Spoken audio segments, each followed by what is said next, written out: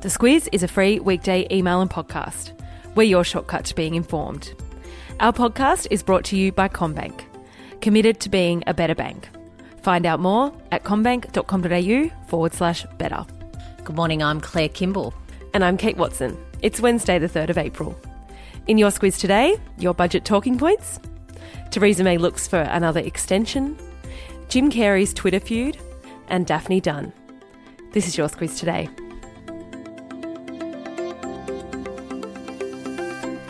Treasurer Josh Frydenberg handed down his first budget last night, Claire, taking the reins from Scott Morrison, who had the honour for the last 3 years. There were lots of mentions of tax cuts, lots of talk of a surplus. There's lots of bits and pieces to a budget. Let's say a listener is stuck in a lift with someone today and the budget comes up, though we're not wishing that on anyone. What are the talking points? Yeah, that's a pretty unlucky scenario, isn't it? Yeah, you never know.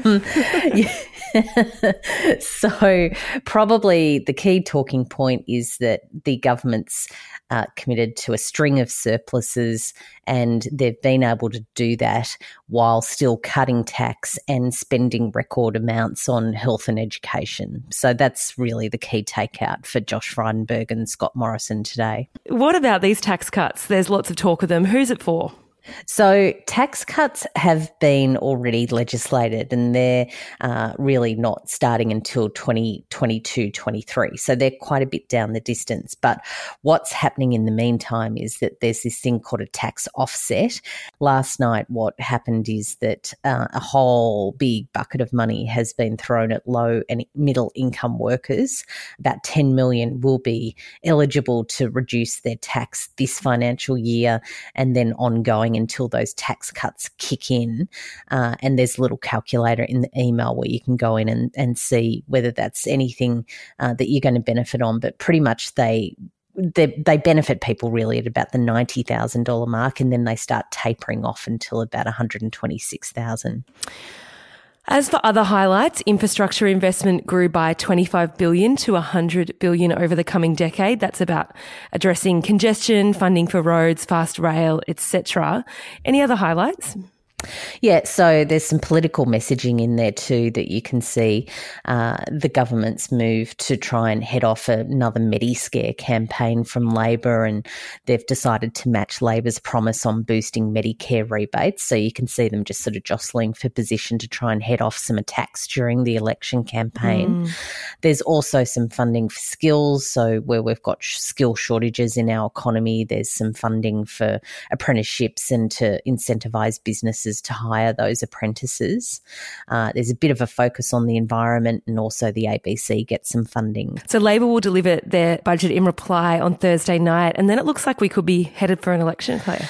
Yeah, lots of speculation that we're heading to an election, possibly being called as soon as the weekend, and Scott Morrison apparently canvassed 3 dates with the election being discussed in the party room meeting yesterday, and that's the 11th, the 18th or the 25th of May. So we'll find out soon enough.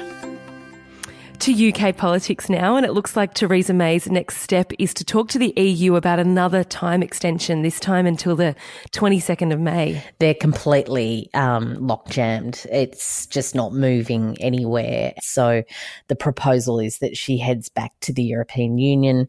She asked for another time extension, as you said, until the 22nd of May.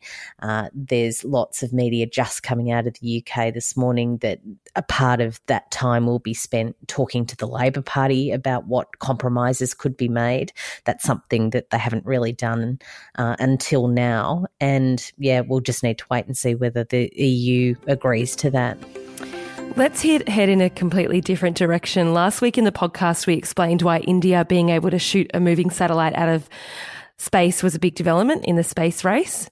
NASA has some concerns though. Yeah, it was suggested at the time that that potentially was irresponsible because of the space junk that it would cause. But what India said was that they did it at a relatively low altitude and that it wouldn't affect anything that was sort of really already out there, like the International Space Station. But NASA's boss yesterday said what they've already detected are small pieces of space junk penetrating space as deep as the space station. And that, of course, can cause problems because it only takes takes a tiny object that you can smash into with a spacecraft, and it can have some pretty catastrophic consequences. Space. It's fascinating. Another fascinating story. Explain how Jim Carrey and Mussolini are sharing a headline. So Jim Carrey, the Hollywood actor and comic, has been drawing of late, and he puts his drawings up on Twitter, and it's really an artistic outlet that he's exploring. And he recently put up a picture on his Twitter feed showing, basically making a point about the effects of fascism, and he'd recreated a scene where Benito Mussolini and his mistress were executed and then sort of hung upside down in Milan. So a pretty grisly scene. And anyway, Mussolini's granddaughter, who's a far-right politician and a former Playboy model, she took umbrage at that and got on Twitter and called Jim Carrey all sorts of things. So a bit of a tit-for-tat tiff there. Haven't heard about Jim Carrey in a while, actually. He's still there. He's still there. Around. Yeah. Burger King is trialling vegetarian Whoppers. They are, and it seems to be this trend that the big fast food joints are trying to really work out how to get on this vegetarian vegan push. They're trialling a plant-based patty from a company that seems to be leading the way when it comes to looking at a patty that mimics meat when it's cooked in texture and in taste. Yeah, I'd give it a go. And on that note, if anyone saw the announcement by McDonald's of a McPickle burger, we can confirm it was an April Fool's joke. It was, and in the email there's a big consolidated list of pranks. The Americans seem to really get into April Fool's Day. Yeah, they really go for it, don't they? Yeah.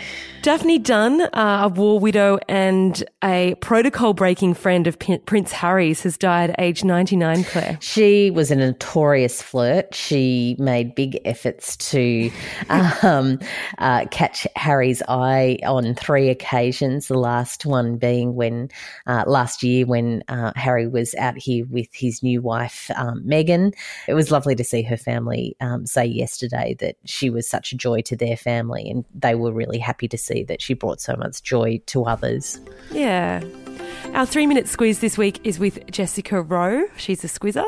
She's also a journo, television presenter and an author. Her book, Diary of a Crap Housewife, is out this week. She's a bundle of fun. Have a look at that interview. What's the subject line? So given the coalition has made such a push into this Back in Black line, which of course is the title of an iconic AC/DC album, what I thought this morning was appropriate was a title of a song from that album, which is What Do You Do for Money, Honey? Oh, very budget appropriate. I like it. It is. Yeah. Well done. Thank you. I think that's about it for today. Thanks so much for listening. Don't forget you can follow us on Twitter, Instagram and or Facebook.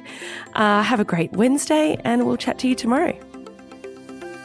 The Squiz is a free weekday email and podcast. We're your shortcut to being informed. Sign up at thesquiz.com.au. This week, our podcast is brought to you by Aware Super. Sometimes it can feel like retirement is a long way off, but whether it's 2 years or 20 years away, it's important to make sure your super fund is working for you. Aware Super is one of Australia's largest super funds and offers heaps of free tools and tips on its website for Aussies looking to get their super sorted and put a plan in place for their retirement. Read the PDS and TMD at aware.com.au.